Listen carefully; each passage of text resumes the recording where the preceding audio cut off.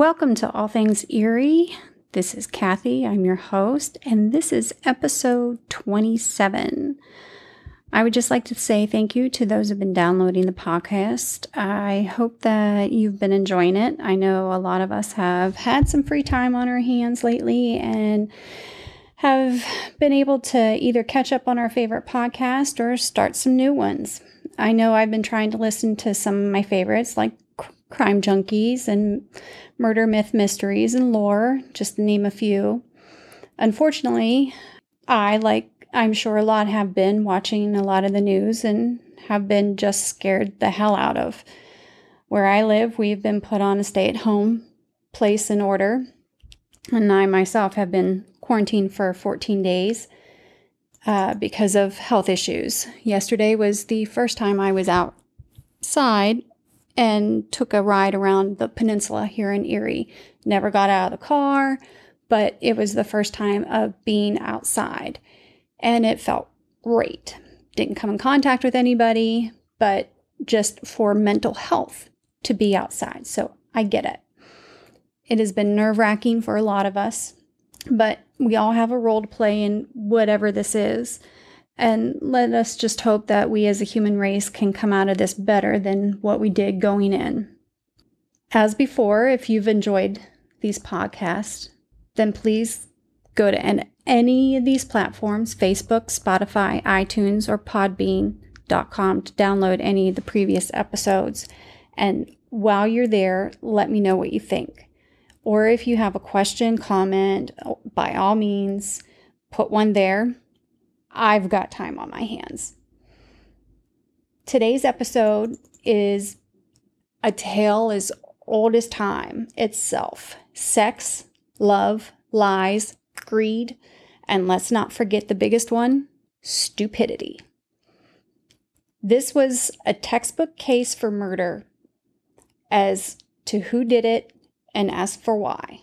What it doesn't really show is the absolute craziness as to why people think they can get away with something is beyond me. Now, this took place back in June of 2012, but let me give you some background. Anne Marie Vassilotti Fitzpatrick was a 1986 graduate of Fermi High School in Enfield, Pennsylvania. Anne Marie had grown up in Enfield and went to the University of Connecticut after graduating from Fermi High School. And then she went on to graduate from UConn in 1990. In June of 2012, and at the time of her death, she had been working for Hunt Valley-based collectibles insurance services. She and her family were living in Felton, PA. Sounds like they were living just like you or I, daily lives, job, family. And then it all came crashing down. On June 6th of 2012, emergency personnel were dispatched to Old Forge Road in Chanceford Township, which is located in York County, Pennsylvania. There, the EMTs found Joseph Fitzpatrick, her husband, and his wife, Anne Marie Fitzpatrick, down near the shoreline of Muddy Creek. Anne Marie was unresponsive, but the EMTs were eventually able to get a pulse, and she was transported to the hospital. But unfortunately, Anne Marie was pronounced dead. Since foul play was not suspected, the family began making funeral arrangements, and Anne Marie's body was sent to the mortician for embalming. But however, 2 days later, on June 8th, the Pennsylvania State Police received a call from one Rebecca Berry, who was also employed by the same company as Anne Marie and was also a friend. That friend was also employed at the collectibles insurance company. And what had happened was Rebecca found a note in Anne Marie's day planner that she found a bit suspicious. The note said, "If something happens to me, Joe," what it said. So what Rebecca did was she asked for permission to go into Anne Marie's computer, into her email, which was granted, And there, Rebecca found an email that Anne Marie had sent to herself, which we, as people who have email, I email myself all the time with cases and things like that for the podcast. But what Anne Marie had emailed to herself was, in the subject line, it stated, "If something happens to me," and then when Rebecca opened it, the body of the email read, "Joe and I," and this is word for word, "Joe and I are having marital problems. Last night, we almost had an accident where a huge log fell on me. Joe was on the pile with the log and had me untying a tarp directly below." Now, this email was sent June 6, 2012 at 10:30 a.m. Rebecca Berry showed police the note and gave them access to Anne Marie's email account. Now, for those that do listen to this podcast, again, thank you. Y'all will remember this is something that we spoke about during the episode about Janine Kirk. And for those that haven't listened to that particular episode, spoiler alert, Janine was very smart and had a diary where she wrote everything down about the abuse that she had been suffering through with her boyfriend, quote unquote, who later in turn murdered her. But she hid her diary, just like Anne Marie here did with the notes and her email, but she hid them in plain sight. 2 days after this incident, Joseph Fitzpatrick had an interview with the state police and said that he and his wife had gone to the creek on their property to belatedly celebrate their wedding anniversary. He then described them as having a great dinner and talking, followed by him driving the ATV to the creek with her on the back. But later, Fitzpatrick said that his wife wanted to drive the ATV herself. Since she was inexperienced on the ATV, he said he demonstrated the controls to her and she drove around a bit while he sat on the back, which anybody who's ever had ATVs and stuff like that, and I only rode them a little bit because my mom was adamant about not being on the back of A, a motorcycle, or B, an ATV. So, of course, as kids, we did it behind her back.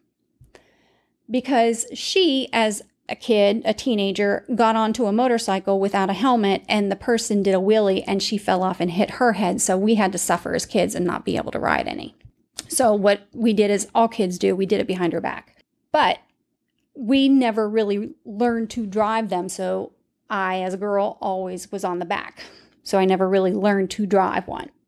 But I digress. Now, during this interview with him and police, of course he had a great dinner, quote unquote. What other kind of dinner would it have been? I mean, they were celebrating their anniversary.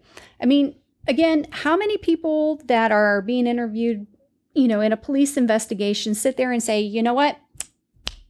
Yeah, we were fighting. And again, spoiler alert, I got a girlfriend that my wife didn't know about. And oh, by the way, my girlfriend wanted me to leave my wife for her, but I didn't want to risk losing all my money in a divorce. So, it's just one of those things of people aren't going to sit there and do that because that just puts a freaking bullseye on their back. And cops will look at you like, what are you doing? As it was approaching sunset, Anne Marie had wanted to start a fire, but their propane torch they needed was back at the house several hundred yards away and up a steep hill, which is what Fitzpatrick was telling the police. And Anne Marie got on the driver's seat while he sat behind her, giving her instructions. And this is what he's telling police. He also had said that he had assisted with driving or shifting the ATV into gear from the left and giving it gas on the right. And he had also said that the next thing he remembered was the ATV flipping backwards. Like I said, I've only ridden on ATVs a few times, and the person who was driving was always in the front. And even if they were trying to control from the back, that person was not able to control it very well. I mean, they would have had to have been huge, and that person in the front would have been so far forward, it would have been absolutely impossible. But that's just my experience. Again, I never owned one, but those were my experiences on ATVs. That's just me. In an article I read, Fitzpatrick said that there was a story about the accident that appeared the day after on a local television station that said that Anne Marie had accidentally backed the ATV down an embankment, which, okay, depending on how big this embankment was. If it was a short one, I can see it, because especially if you're not used to driving what I consider a stick drive, because you have to use your feet and your in balance, because you're not used to it. When I first learned to drive a stick car, or my ex-husband's car, I had to do it on flat surface, because where we grew up and where we first lived, there were a lot of hills. And if you were not very good at it and there was someone behind you, you ended up hitting into that person trying to get into gear, especially if you weren't good at driving a stick. It just happens.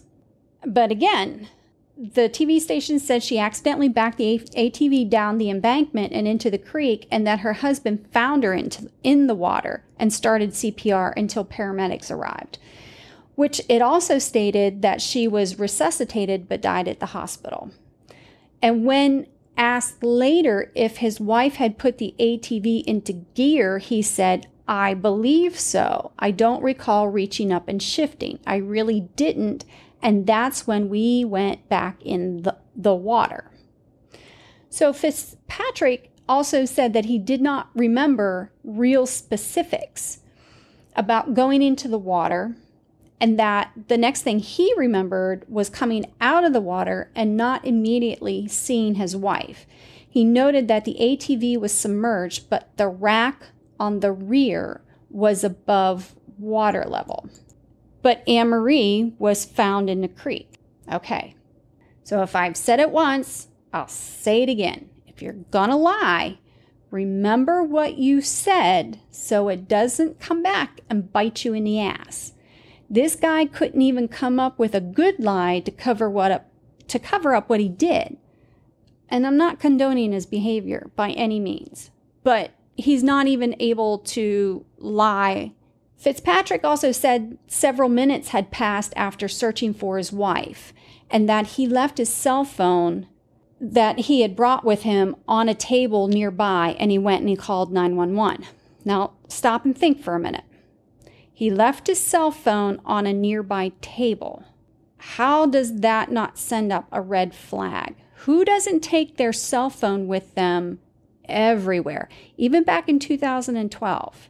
Unless they knew that they were going to be doing something that could break the phone, like submerging it in water. People take their phones with them when they go on an ATV. I have friends that we go to their 4th of July picnic every year, and they take their phones with them all the time when they go out on the ATV. All the time. He explained that while on the phone, he had observed Anne Marie's body floating in the creek, close to the opposite side of the opposite shore of the creek. He then went into the creek and retrieved her. And this is what he told the state police. She was taken to the hospital where she was pronounced dead. He then told the state police that the water in the creek was about 8 feet deep where the ATV went in. He reported no conditions that would have impaired his wife that night. And in fact, they got toxicology reports back. She had no traces of alcohol or intoxicants in her blood. So no drugs, no alcohol, nothing in her blood. So there would have been nothing in her system that would have impaired her enough that she would have wrecked this ATV.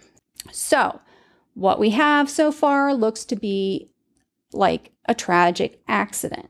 Anne Marie's unresponsive, but they were able to get her back enough to get a pulse. She's transported to the hospital. Unfortunately, a short time later, she's pronounced dead. And again, since no foul play, they make the funeral arrangements. She's sent to the mortician to start embalming process. Seems to be pretty much on the up and up. Like I said, tragic death of a wife, mother, sister, everyone is grieving her loss. Even her obituary is lovely. And this is just part of it. On June 6, 2012, Anne Marie née Vassilotti Fitzpatrick suddenly passed away. She was the beloved wife of Joseph Bernard Fitzpatrick III, devoted mother of Emily and Rachel, loving daughter of Patrick N. and Bonnie Vassilotti. And it goes on to list others who had passed before her and those who are still there to mourn her loss. Like I said, very lovely. And then 2 days later, everything gets turned up on its head because of her coworker. So once this is all given to the state police about the email and about the day planner, the police realize, hey, 1, this guy can't keep his story straight. 2, his story isn't lining up with the way it happened. 3, now we have something from the victim herself saying, if something happened to me, look at him. And this launches a 21-month investigation to find out what Mr. Fitzpatrick was really up to and if he indeed killed his wife, like Anne Marie is claiming he would have done. And this is what the investigation finds out. 1, like he had a girlfriend. Like we didn't see that one coming. The state police later contacts Fitzpatrick's quote-unquote love interest, whose name is Ms. George, who says Fitzpatrick told her he was in an unhappy marriage. And quite frankly, this is what they all say. She also goes on to say that on or around May 30th, 2012, which was the Fitzpatrick's wedding anniversary, nice, Anne Marie found out about the affair. Wow. Wonderful. She goes on to state that Fitzpatrick indicated he was going to talk to his wife about leaving the marriage sometime during around June 4th through the 8th. The woman, Ms. George, also states that Fitzpatrick told her his wife was very upset about the affair and that on June 1st, during a dinner out, Anne Marie became upset and went to bed crying about the situation. Now, I'm not sure how he or she expected Anne Marie to react. I mean, this could have easily gone the other way. I mean, there's a show called Snap for a reason. I mean, it could have been Anne Marie that's been in jail and not him. And it could be both of them dead and not Anne Marie. Ms. George also says that Fitzpatrick told her his wife threatened him by saying she would probably remarry and that another man would be raising their 2 daughters. Now, again, this isn't uncommon, but when most men hear this, they don't like it. It's kind of like, if I can't have you, no one else can, even if I don't want you. She goes on further to say that she told Fitzpatrick that if he wanted to be with her, he would have to leave his wife. It's always the ultimatum for the girlfriend, but remember, if he cheated on his wife with you, who's to say he won't cheat again? Like they say, once a cheater, always a cheater. Hell, they make a show about it. It's called Cheaters. And that's a train wreck you cannot stop watching. Trust me. My partner watches it, and I just sit there with my mouth hanging open going, oh my God, what the fuck is this shit? Fitzpatrick was also in contact with Miss George on the day of his wife's death. Nice. Before and after the ATV quote-unquote accident. He indicates to her earlier that day that he would talk to his wife about separating and divorcing her. He later called her just prior to the state police arriving to the scene at the creek to investigate what happened. Then they go on to speak 2 more times. I'm not sure if he just needed validation for what happened or what. Ms. George goes on to say that the next day, on June 7th, Fitzpatrick told her to delete messages between them from her Facebook account and warned her that the state police would be coming to speak with her. She also received calls from Fitzpatrick from various telephone numbers she did not recognize, believing this was to avoid police detection. So he got burner phones or he used other people's telephones. I'm not sure if that should have been the red flag or the fact that she heard it on the news that his wife is dead. Hello, delete your messages. Hey, the cops are coming to talk to you. That should have been, clue 1 should have been, hey, his wife is dead. Clue 2, delete your messages. Clue 3, hey, the cops are coming to talk to you. I mean, red flags all over the fucking place. Also, Fitzpatrick told her that the police think he killed his wife. He also said that his wife drowned because that's what the coroner was listing as her cause of death. Again, making a validation for what he did. Also, he had a $1.7 million life insurance policy on his wife. Now we're getting down to the nitty-gritty. Greed. Was he in debt? Or did he just want the money to start over? Now, in the research that I had, and there was quite a bit of articles on him, even stating in the Commonwealth versus Fitzpatrick and things like that, I did not see that he was in debt. It just stated that he had the $1 million life insurance policy on her. The police also discovered that he had conducted computer searches on Google for phrases like life insurance review during contestability period and polygraph legal in which states. Look, the dumbest thing you can ever do, unless you know how to completely erase your computer history without doing a factory reset, don't look shit up that's going to make you look guilty. I mean, unless you do podcasts about murder, then you might stand a chance. But even then, you really have to be careful. I mean, my computer history, I am so guilty on so many things, it's not even funny. On both of my laptops, not even so not cool. I am in so much trouble, it's not even funny. So, but it's on here that I have podcasts. All my podcasts are saved on here, even on my phone. I have all kinds of murder podcasts that I listen to, even haunted podcasts. I mean, it's just who I am. I'm just very morbid. But it would explain who I am. But if somebody in my life would die, I would have a hard time explaining how I could not get away with murder. It would just depend on who it was and how they died. So that's just me. This guy, I mean, he was dumb from the beginning.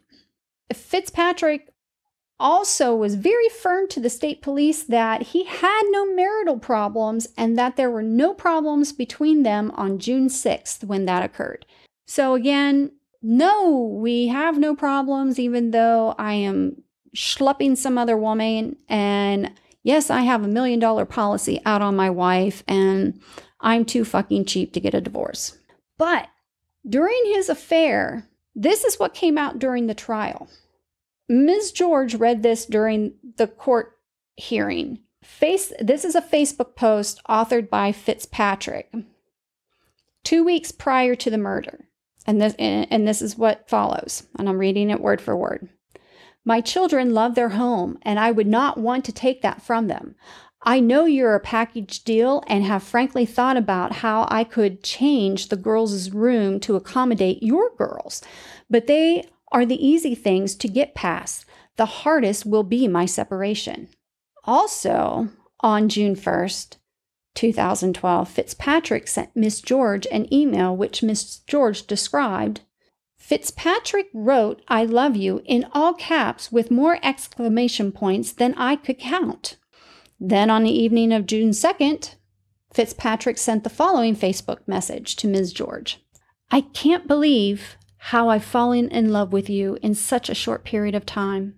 It's crazy when you step back and think about it. I feel like I'm in a jail cell, wanting something I can't have. So it hurts real bad.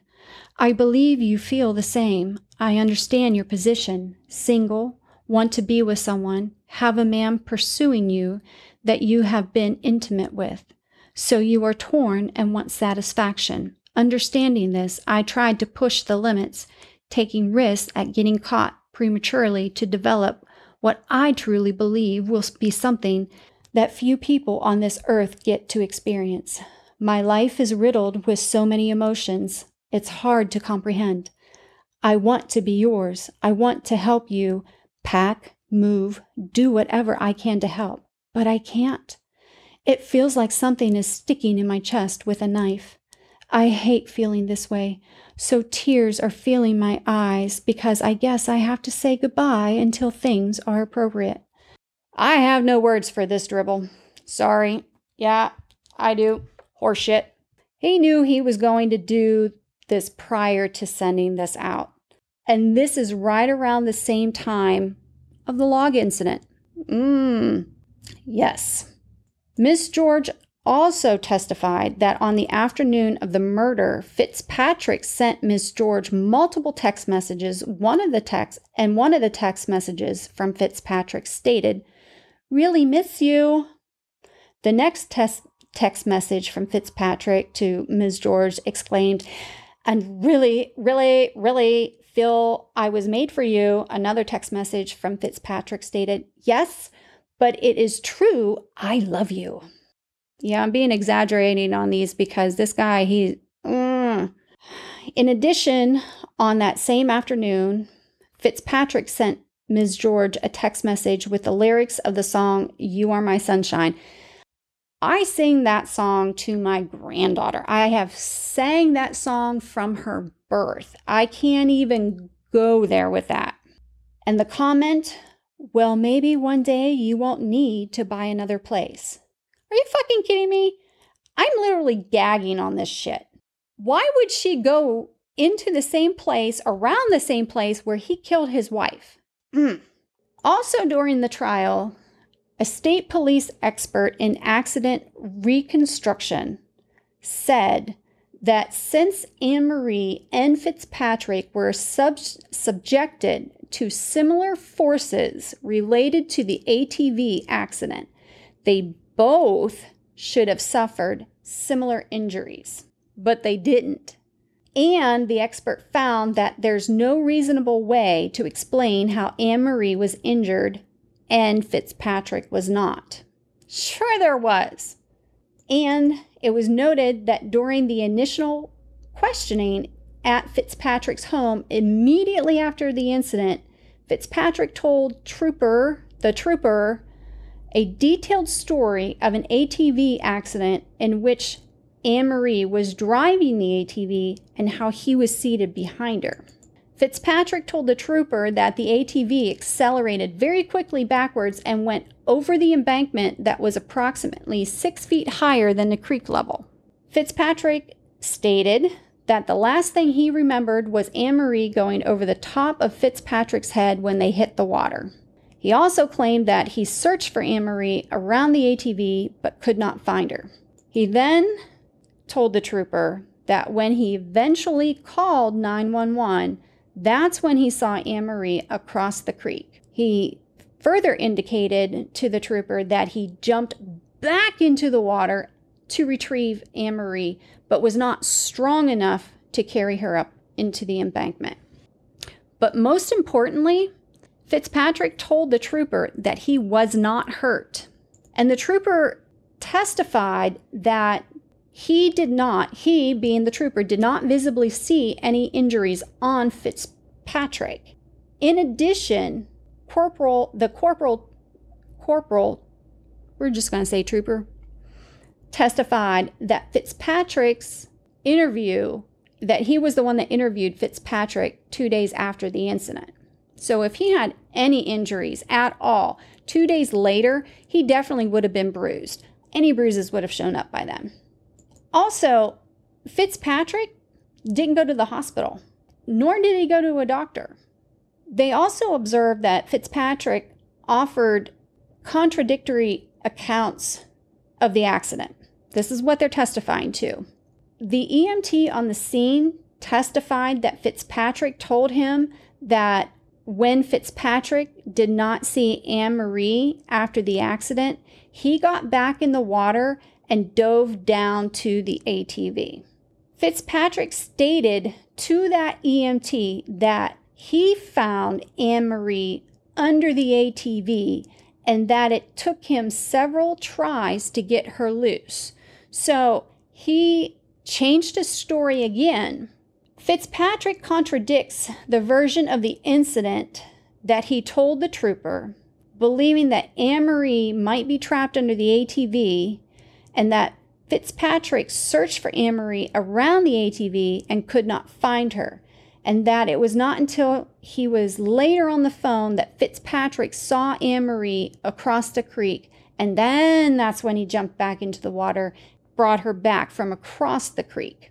It's these contradictory accounts of the alleged accident given by Fitzpatrick immediately after the incident are indicators of his guilt. Now, I'm going to give you a trigger warning because this is testimony of Dr. Bollinger, who looked at Anne Marie's body. So Dr. Bollinger is the coroner. It's Dr. Bollinger's opinion that Anne Marie's death was drowning. Dr. Bollinger also testified to the multiple injuries that appeared on Anne Marie's body, which totaled at least 25. Again, this is a trigger warning. She stated that Anne Marie had 14 or more injuries about her torso, 8 injuries to her upper extremities, and at least 12 injuries about her lower extremities. Dr. Bollinger also documented the following injuries to Anne Marie: bruises over the upper and lower lip, bruises over the right temporal region of the head, and bruises to the upper right portion of the head, hemorrhages about the back of the head and about the mid aspects of the head, hemorrhages on the right side of the neck within the muscles of the neck, 3 bruises to the scapular region, and a pattern of bruises on the infrascapular region, several bruises to the right kidney region, abrasions on the left buttock, a bruise on the right buttock, and a bruise between the breasts, a small bruise in the right lower abdominal quadrant, a bruise near the shoulder where Anne Marie's left arm and shoulder meet, a bruise along the left side of the torso that continued to the back side,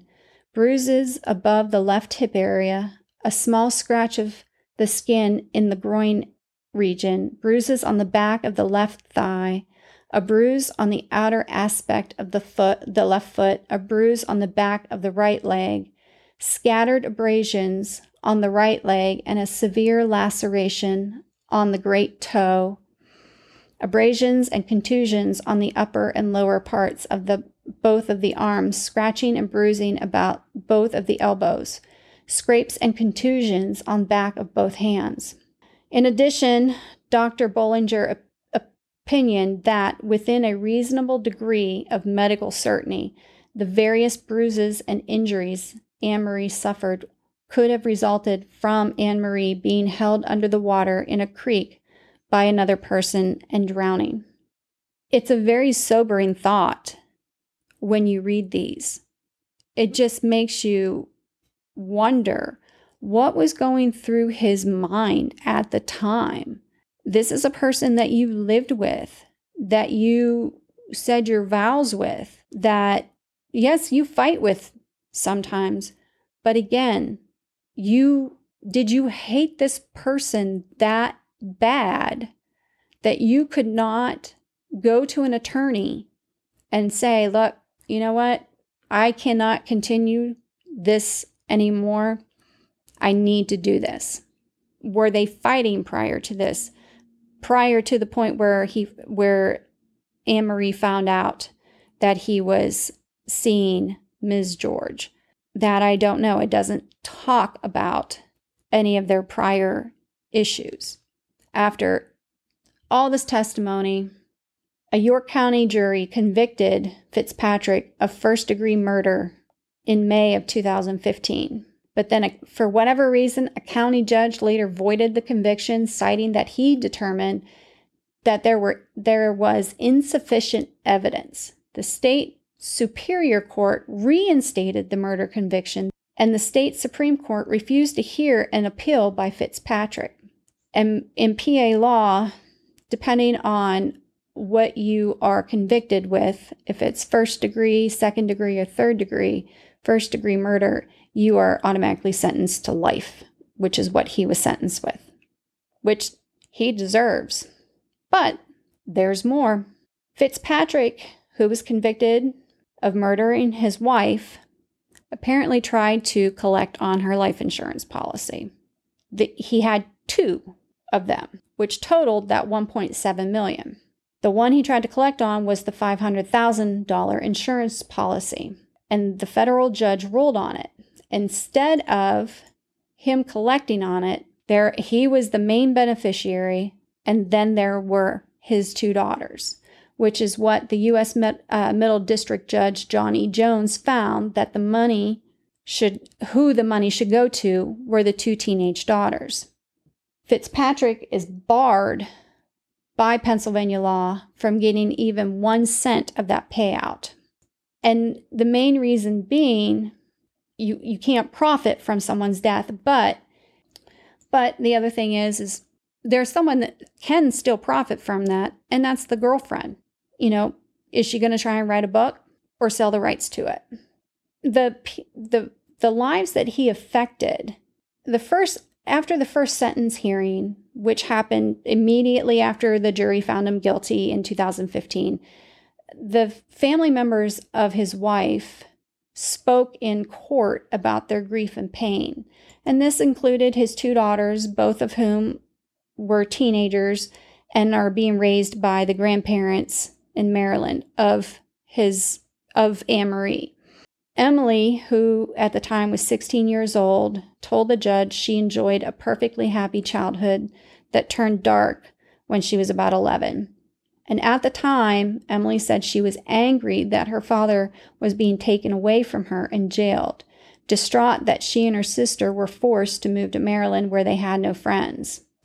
Her mother's voice, she went on to say, lonely and miserable for a while, but that eventually things got better. Still, she grieves for her mother. I don't remember the sound of my mother's voice, she said in court.